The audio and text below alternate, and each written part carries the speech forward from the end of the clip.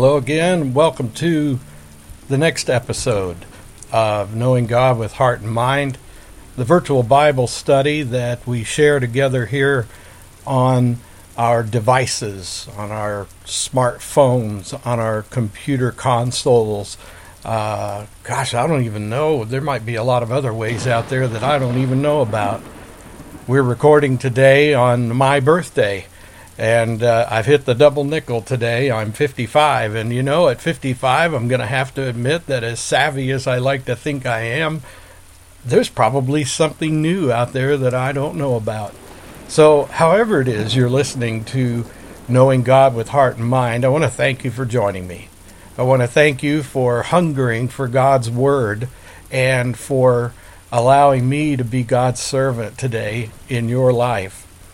Our fundamental goal at Knowing God with Heart and Mind is to know God with all our heart, with all our mind, and to love God with all of our heart, mind, and soul. The Bible is the tool we use to know God. It's not the sole tool that God uses to reveal God's self, but it is entirely sufficient in and of itself to bring someone into a relationship with God. And so we stick with this tool, this beautiful book, this word from its author, our Creator, and we listen for the voice of God saying, as one might say in a love letter from far away, everything that this person they're writing to should know in order to continue the love and this meaningful relationship, even though it seems at a distance from time to time. So each week we'll look at the scripture readings prescribed by the Revised Common Lectionary, and then we'll consider them from tradition with our imagination, and we'll reason about them together. And then as we examine the pattern that has been presented in the ordering of the Revised Common Lectionary, we'll see if God is seeking to say something particular through that particular tool. And this is the goal we follow. This is our ambition each week in this virtual Bible study. So, enough chatter. Let's get started with some announcements and news from Parsons Prairie.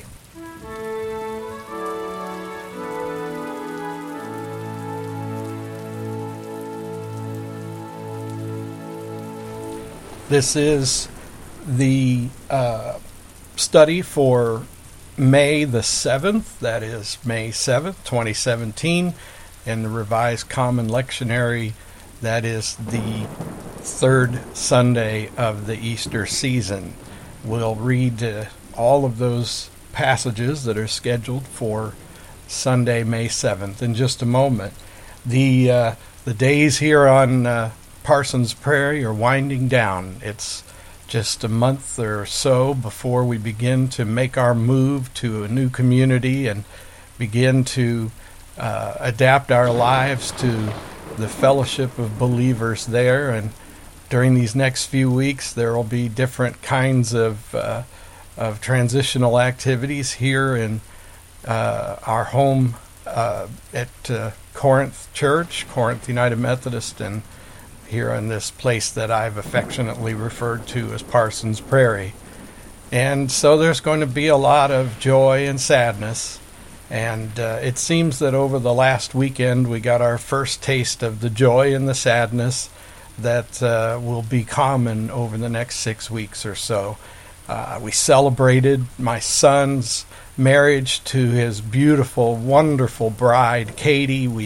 We are so delighted. It was one of the happiest couple of days I've had, and I can't remember when. I was so filled with joy and so happy for my son and his bride. I was so happy for my family as we all enjoyed each other's company.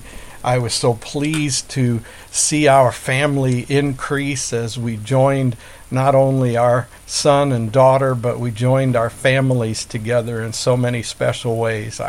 I feel as though my family now includes not only another daughter, but another brother and sister and her parents and other sisters and and brothers in her sisters and brothers, and in their spouses. It's just really wonderful when two Christian families are united through marriage, and it's such a beautiful thing. But as I said, this was a weekend of happiness and sadness. Now, believe me when I say that there's no comparison between the happiness of this marriage that we celebrated and our sad news, but it was sad that we came home from our wedding celebrations and found that while we were gone, some sort of creature tore into the chicken coop and killed all of our chickens. So Bluefoot Bill and all the girls were massacred by this visitor in the night, probably a raccoon or a weasel. I've told you before, Parsons Prairie is a wild place, and there are just across the No Name Creek, there is wide open space where coyotes roam, and there are areas of small wooded spaces that harbor all sorts of wild animals, and that No Name Creek runs through the like a crack through the prairie and provides a kind of highway for all the different animals. And if you sit and observe, as I'm fond of doing, you begin to see that there's a lot of movement during the day and night, and as long as they don't pick up too much on the human presence, these animals make themselves known. I don't know why, after 5 years or so of having the chickens out behind the parsonage here, we were suddenly attacked in this particular way by this creature. But it's not uncommon, and any of you who live in the country, you understand what I'm talking about. And so I was deeply grieved when I came home and had to take care of this crime scene that was left behind. And it was a little bit like one of those procedural shows you watch on TV, as we dealt with the remains and looked at the various signs of who might have invaded, the leftover hair and the type of injuries that were inflicted. And it was sad and fascinating all at the same time. And so as we buried those rotting chicken corpses in the ground, all I could think of was how Lazarus was thought to be too stinky for anyone to enter his tomb, and yet Jesus simply said a word, and out comes Lazarus, not only not decaying and stinking of death, but actually alive and well and needing to be unwrapped from his bandages. And as we buried these dead chickens and tried to understand what had happened, we were just reminded that this is life. Great joy and celebration and sorrow and grief all in the same package. And Jesus understood it all. He lived it all. And so have we. And so we still take great comfort in the Word in all times and in all things. And so take a moment here with a cup of coffee or with your preferred beverage and toast old Bluefoot Bill and all the girls at Parsons Prairie's chicken coop, which has now been disassembled and burned in the fire pit. And we have cleared the earth and thrown down grass seed, and soon the new pastor here at Parsons Prairie will have nothing but a patch of new grass as a sign of the presence of Bluefoot Bill and the girls, and we'll have to eat store-bought eggs for a while. So there's your news from Parsons Prairie and some announcements. Now to the main thing, reading of the Scriptures.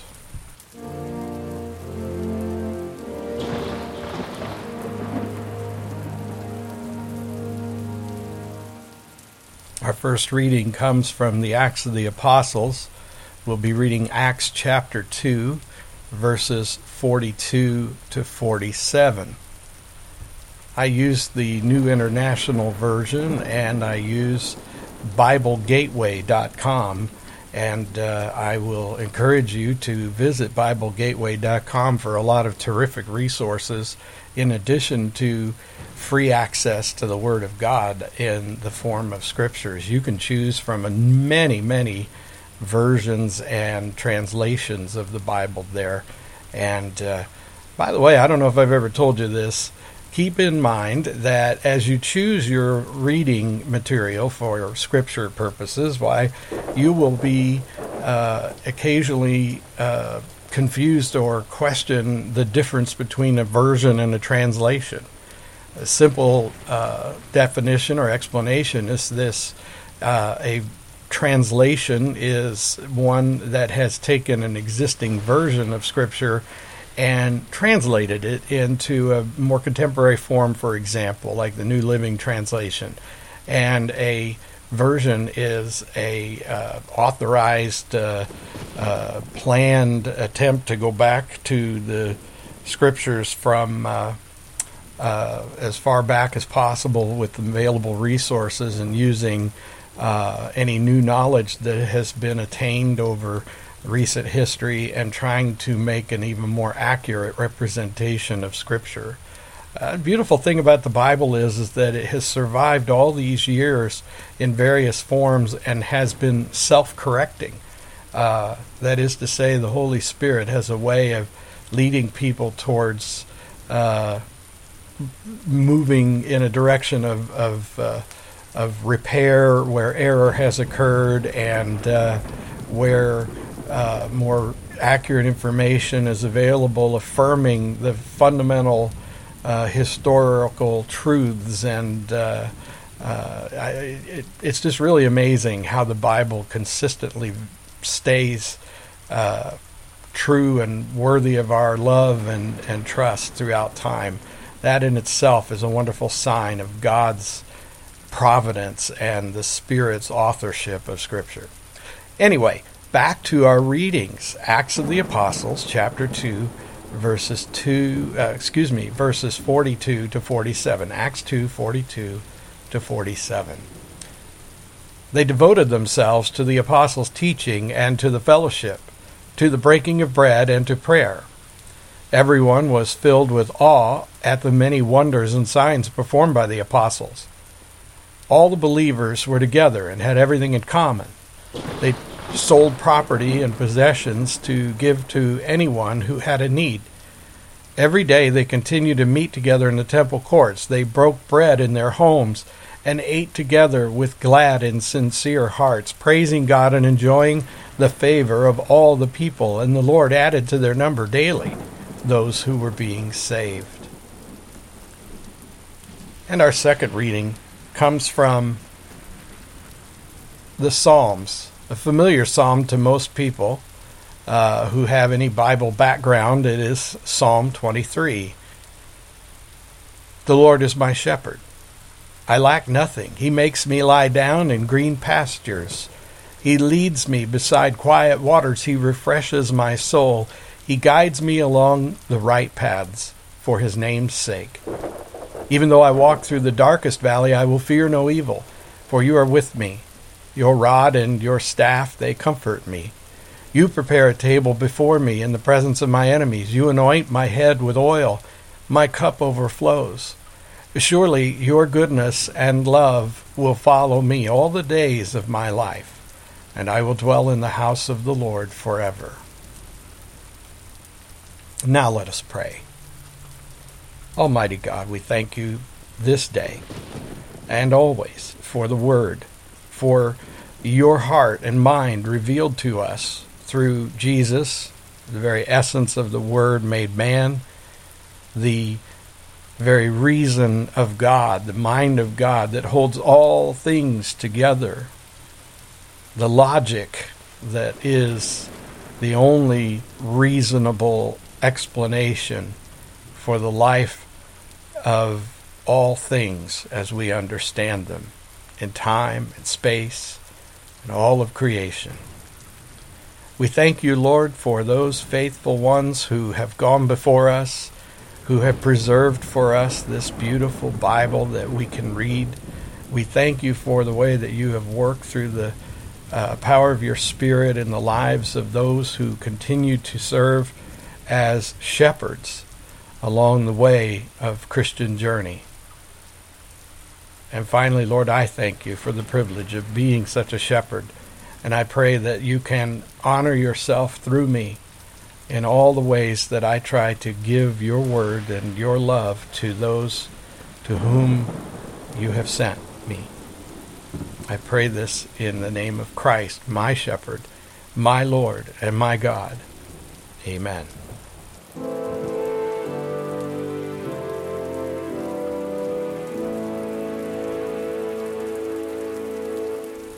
Preaching is an interesting occupation, to say the least, and for me it's a great pleasure. I really, honestly, and sincerely love preaching. And not because I'm in love with the sound of my own voice or in some way, like being up in front of all those people talking. In fact, I've told you before, I'm a bit of an introvert, so I don't really like to do that in a natural sort of organic way. It's an act of discipline, and yet once I get going, I just love to talk about the Word of God, and I hope that people sense the anointing that seems to be present in my preaching. Same way with this teaching. When I lead a Bible study, and now as I'm starting to get the hang of this podcast thing, I'm beginning to see how the Spirit's anointing comes into that too. Now, the reason I mention this is because as I was looking at the Revised Common Lectionary this week, I was interested to see how the four scripture readings came together, in my mind anyway, to form a particular image. I've never been fond of recycling sermons. Some pastors are very skilled at writing and preserving their sermons in such a way that they can pull them out of a file cabinet and they can revisit those topics again at a later date. And I do like to write, and I do like to put my sermon messages down on paper, and in that way they are, sort of a written, lasting memorial, I guess you could say, to that message. Of course, if you ever read my sermon notes and then come to the church and listen to me, you probably find that I'm loosely connected to the notes, and that by the time you're done, in the notes you've seen things I didn't say, and in the hearing you've heard things that I didn't write down. And that's pretty much the way it operates for me anyway, and I'm not too concerned about that. Anyway, as I listened to the voice of the Spirit this week, one of the things I noticed is a theme that I find to be very pastoral in nature. That's not pastoral like out in the fields, walking among the daisies. Pastoral like in the shepherding sense of the word. The pastor is the shepherd of the flock. And there's a message that seems to be jumping out of these four readings to me, and perhaps because I'm making a transition and I'm journeying from one pastorate to another, and find myself thinking in terms of the shepherd of the flock. One of the things I've noticed, for example, in the readings from today is how, the first two readings, is I've noticed how the 23rd Psalm is there, and it describes the shepherd. Of course, we've always thought the Lord is my shepherd, and that's what that means. And it's definitely plain that the words speak to us of the shepherding nature of the Lord, that the God of our fathers that guided them throughout the journeys with Israel in the Old Testament, and the God of our Lord Jesus, the Heavenly Father, the one who through the Spirit guides the church fathers, the apostles, and all those who have come before us. It is our shepherd who leads us. And in a way, I feel that the 23rd Psalm is a description of how God expects the shepherd of God's flocks to lead them. I feel that what is being said here is a word of guidance to the shepherd of the flock as the pastor. My job is to make sure that my flock lacks for nothing, and not in a way that refers to their wants and their earthly desires, but rather to make sure that my flock is fed the spiritual food that nurtures their souls, to make sure that my flock is healthy and strong and that it reproduces. It is my job to lead them to places of rest when that is needed, to lead them to places where the water is cold and fresh. It's my job to take them down the right paths for the Lord's name's sake.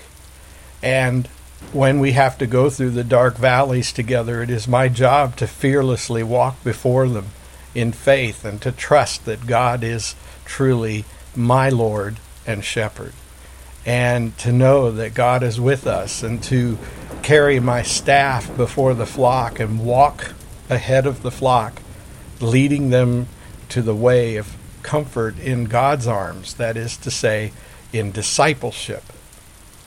And then it is my job to prepare the table for them, even in the presence of their enemies, so that when they come to the place of meeting and we worship together, no matter what's going on in their lives, they are filled with the fruit of righteousness that comes through the Holy Spirit. It is my job to anoint them when they're sick. It is my job to serve them the sacrament. It is my job to find for them the keys to their own understanding and presence of God, so that they might grow in discipleship and sanctification. And these are the things that I feel the scripture from the 23rd Psalm have said to me, the pastor, the shepherd of the flock. And then the reading from the Acts of the Apostles tells us how the apostles, the shepherds of their flocks, experienced the church in its earliest days, and I mean literally the earliest days. It's good that the flock devoted themselves to the apostles' teaching. It's good that they ate together regularly and they listened to the leadership of the apostles. And I must say that in local churches we have a bit of a disdain for pastors sometimes, and I don't understand it. On one level, I do get that there have been poor pastors who have served churches poorly.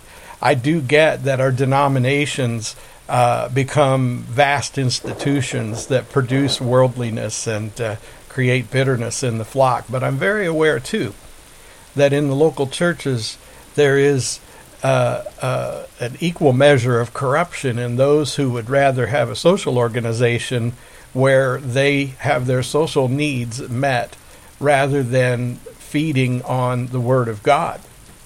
And so I grant that there are in every church those pastors who fail and those lay people who fail.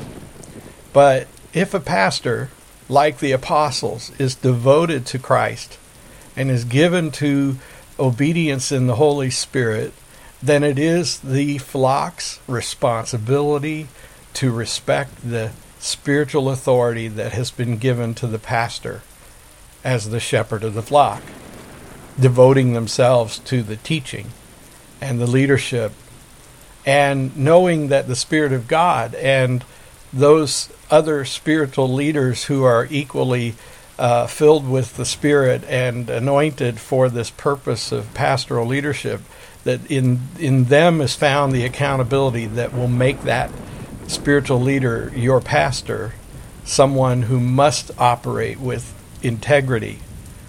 And if that's not happening, well, then perhaps you need to pray, and perhaps you need to counsel with your pastor.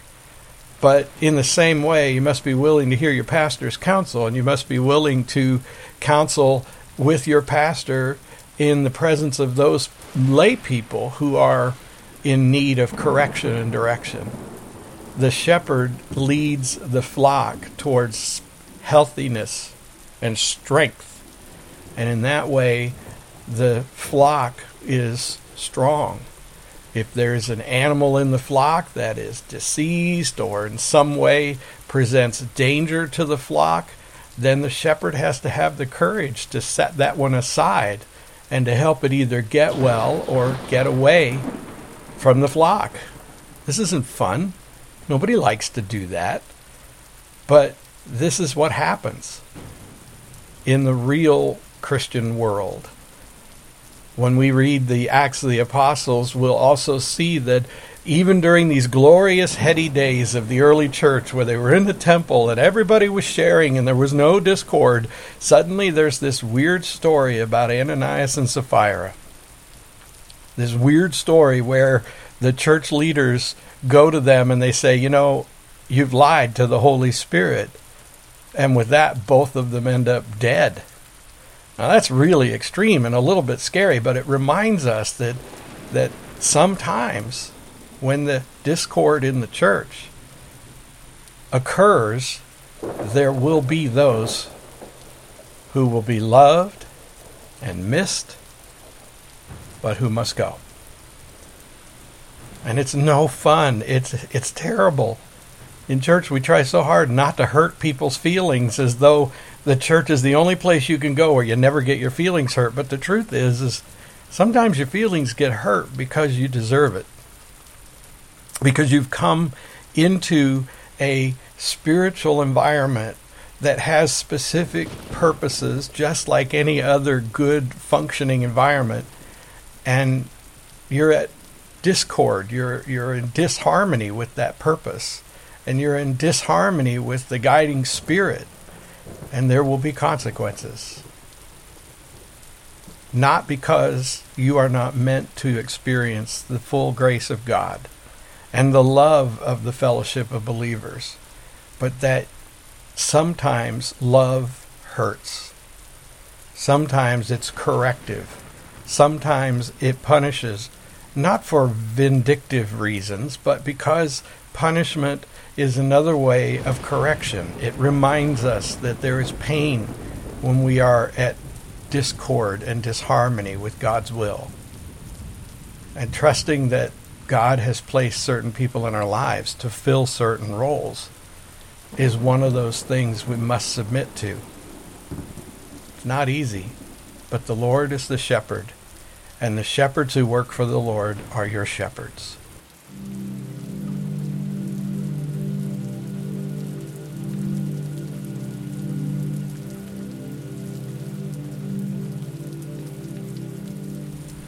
The next reading comes from the first letter of Peter.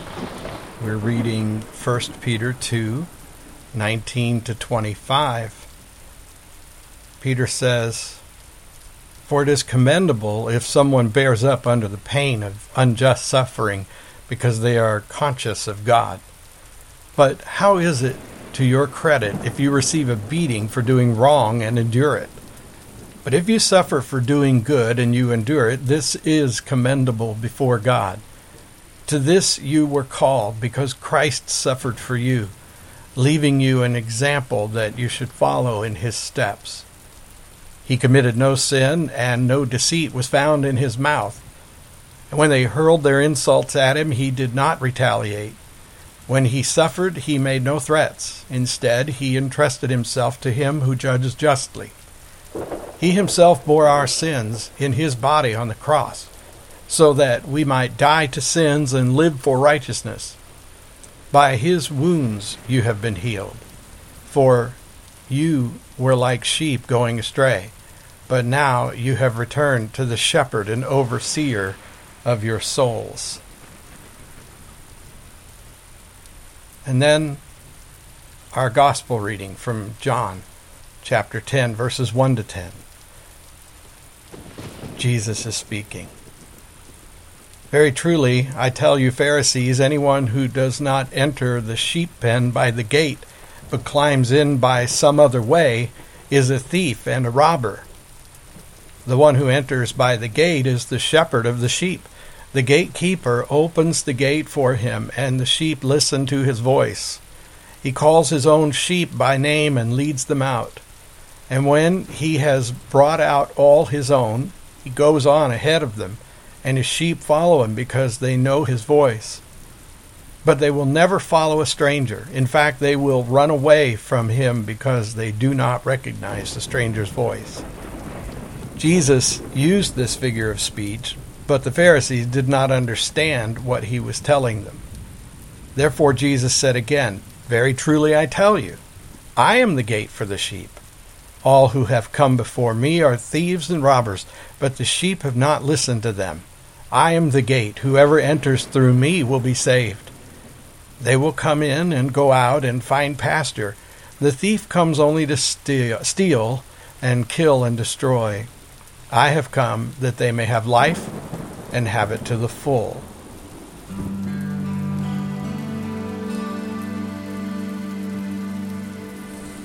Well, the wind and the rain are beating against the window of my personal space here at Parsons Prairie Parsonage. The clouds are so low that the trains over there on the railroad just to my east sound like they're in my backyard. You may even be able to hear them in the background.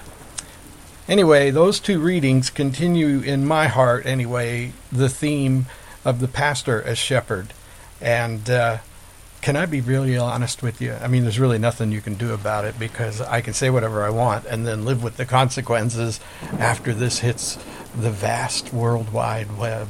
But I'm anxious a little bit as I try to express the way I feel about these passages and the way they seem to speak to me about being the pastor. I'm anxious because, well, to tell you the truth, I've had some pretty negative experiences over the years with some people who have very different ideas of how the pastor fits into the life of the local church, and they have been vocal and at times even vicious. And now I'm sharing that with you, and even seeing in Scripture that this is not uncommon to the person who will serve the Lord Jesus and will put themselves out there in a way that makes them vulnerable. Listen to Peter. He says, "It is commendable if someone bears up under the pain of unjust suffering because they are conscious of God." And he even says that we're called to this because Christ suffered for us and showed us by way of his example. And I know some really decent, good folks who have been in church all their lives who have inflicted suffering on me and people like me because we were more committed to the very high and lofty ideals of Scripture and the highest traditions of the church, and did so in our commitment in such a way that it left them feeling that whatever was important to them wasn't so important anymore. And they reacted violently, even unjustly. And when I see and hear those kinds of things in our local churches, it breaks my heart. And I have been accused at times of not caring about those people because I have had to say, well, the thing is the color of carpet, let's say, is not that important. The question is how is it with your soul? Is your discipleship growing in such a way that you can feel more certain than ever that you're devoted to Christ more than things? And there's the problem. There are, in many of our local churches, those who are more in love with stuff, more in love with their local church building, more in love with their Sunday morning habits and traditions than they are with Christ. And when they feel that the shepherd is threatening those things that they love, it brings something out. I'll give you an analogy. And this is what I like to do anyway, because I'm kind of a storyteller and I have this vivid imagination. When I'm thinking about this in the spirit of the shepherd as described in Scripture, as a shepherd, I'm guiding my flock through the pastures. And or maybe you could even think about out west where the cowboys were driving their herds across vast spans of territory, and they've gone for a long time without fresh, clean water, and then finally the cows begin to pick up on the scent of a watering hole and start moving towards it, but the cowboys or the shepherd of the flock determines that this is not good water, that this water will hurt them. maybe even kill them. And so now he has to drive them away from this. And the shepherd has to move them away from this bitter water, from this dangerous septic water that might poison and kill the flock. And in the course of driving them away, there are a few, perhaps the leaders among the sheep, who generally get others to follow, who are committed to that water because they're thirsty and they think it's more important to drink any water that they can get their hands on, their mouth on, than it is to listen to the shepherd's wisdom and follow the shepherd towards green pastures and cool, clean, safe water. And so what happens?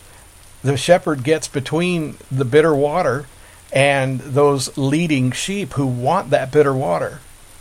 And the shepherd's liable to get butted by a ram, liable to get shoved around by a ewe, liable to be growled at and cursed at and mistreated, even though the shepherd is clearly trying to protect the flock from bitter water.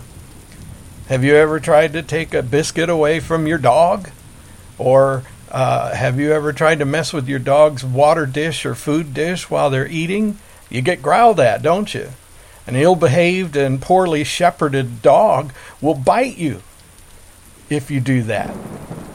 That's why whenever we've had dogs in our house, whenever we've raised animals of any kind, even our chickens, we've always punished bad behavior, and not in a way that was mean or vindictive, but to simply prevent harm from coming out of that. So when my dogs were puppies, as they ate their food, I massaged their heads and pet them and talked gently to them. And I did not take their food away from them. And over time, those puppies learned that when someone's touching them, even while they're eating, it's not a threat. And so they begin to realize that they can trust and love the master even when something they really want seems like it might be threatened.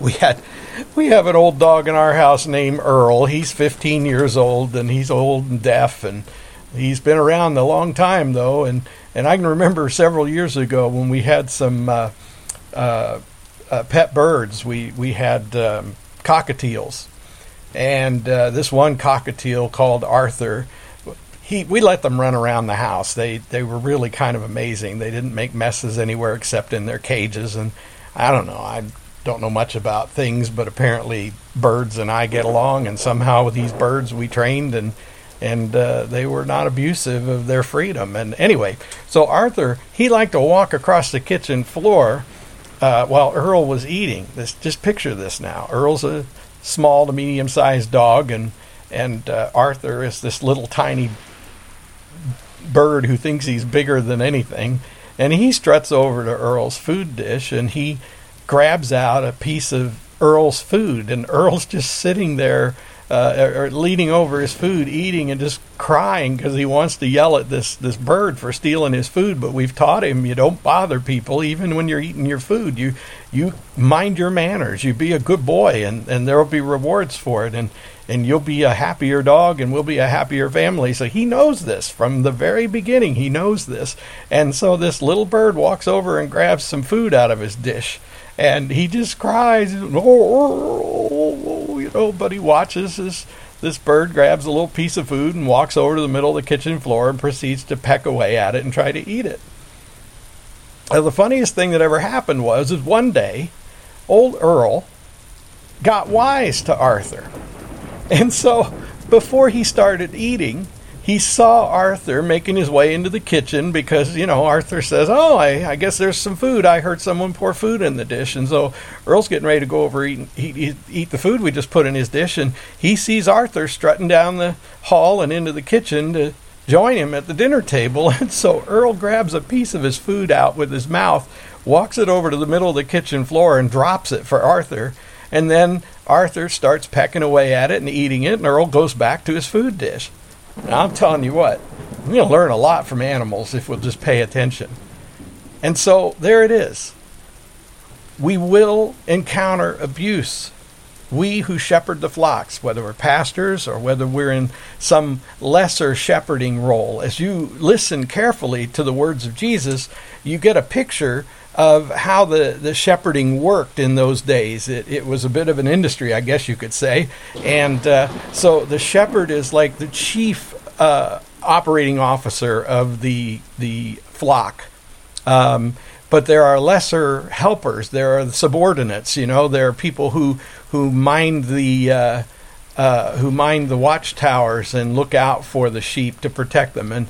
And so you can imagine then in a church, the shepherd is the pastor, but then there are those lay leaders, those elders and deacons, those administrative council members, and those staff people. And in all of those positions, they are subordinate to the main shepherd, the pastor, but they're equally responsible for the care of the flock. And that means that together we're going to have to stand between the hard-headed and difficult rams and ewes that are trying to lead the flock towards the bitter water. And again, I say this with all humility. I'm anxious as I say this, because if you've been one of those people with whom there has been difficult conversation about what was best for the flock and about how the difficult ewes and lambs have been handled, then you're probably listening to me and saying, see, there he goes again. And yet I can listen to you and say, see, there you go again. Let us agree in the love and economy of God's grace that God places shepherds in our lives.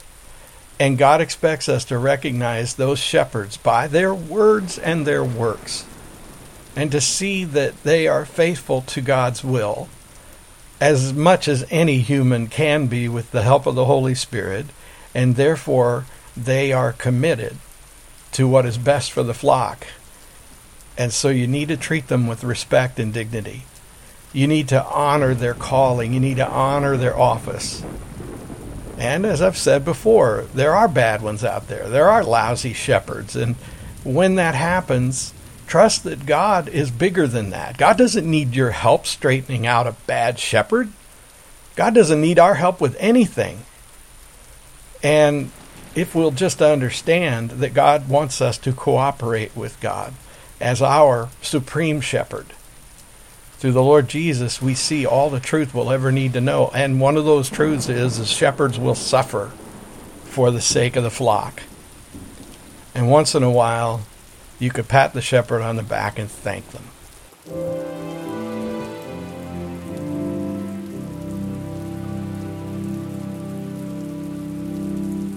Well, it's a little scary today talking like I have, and I hope that nonetheless you have been blessed. And one of the hardest things that we all have to do in our relationships, whether it's with our friends or with our church, is to be genuinely, sincerely, openly honest.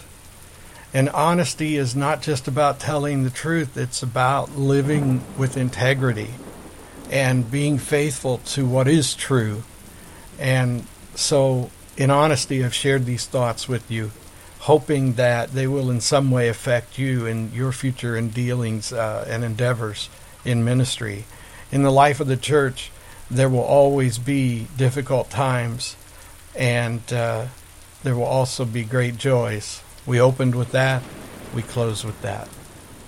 I hope you've been blessed by this offering this week, and I hope that God has given you greater insight and that the Spirit has enlivened your journey through this in some way.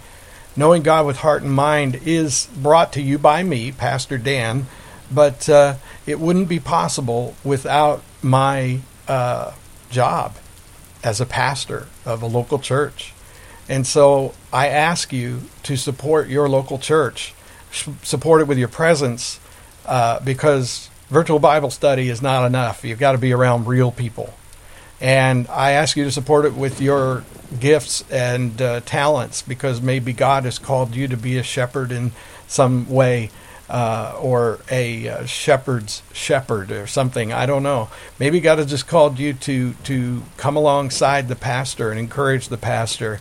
Maybe God has called you to help with the Sunday school class or with the funeral dinner next week or something like that, But God is calling you to be a part of a fellowship of believers. And I've talked a lot about that with you, so I'll leave it at this.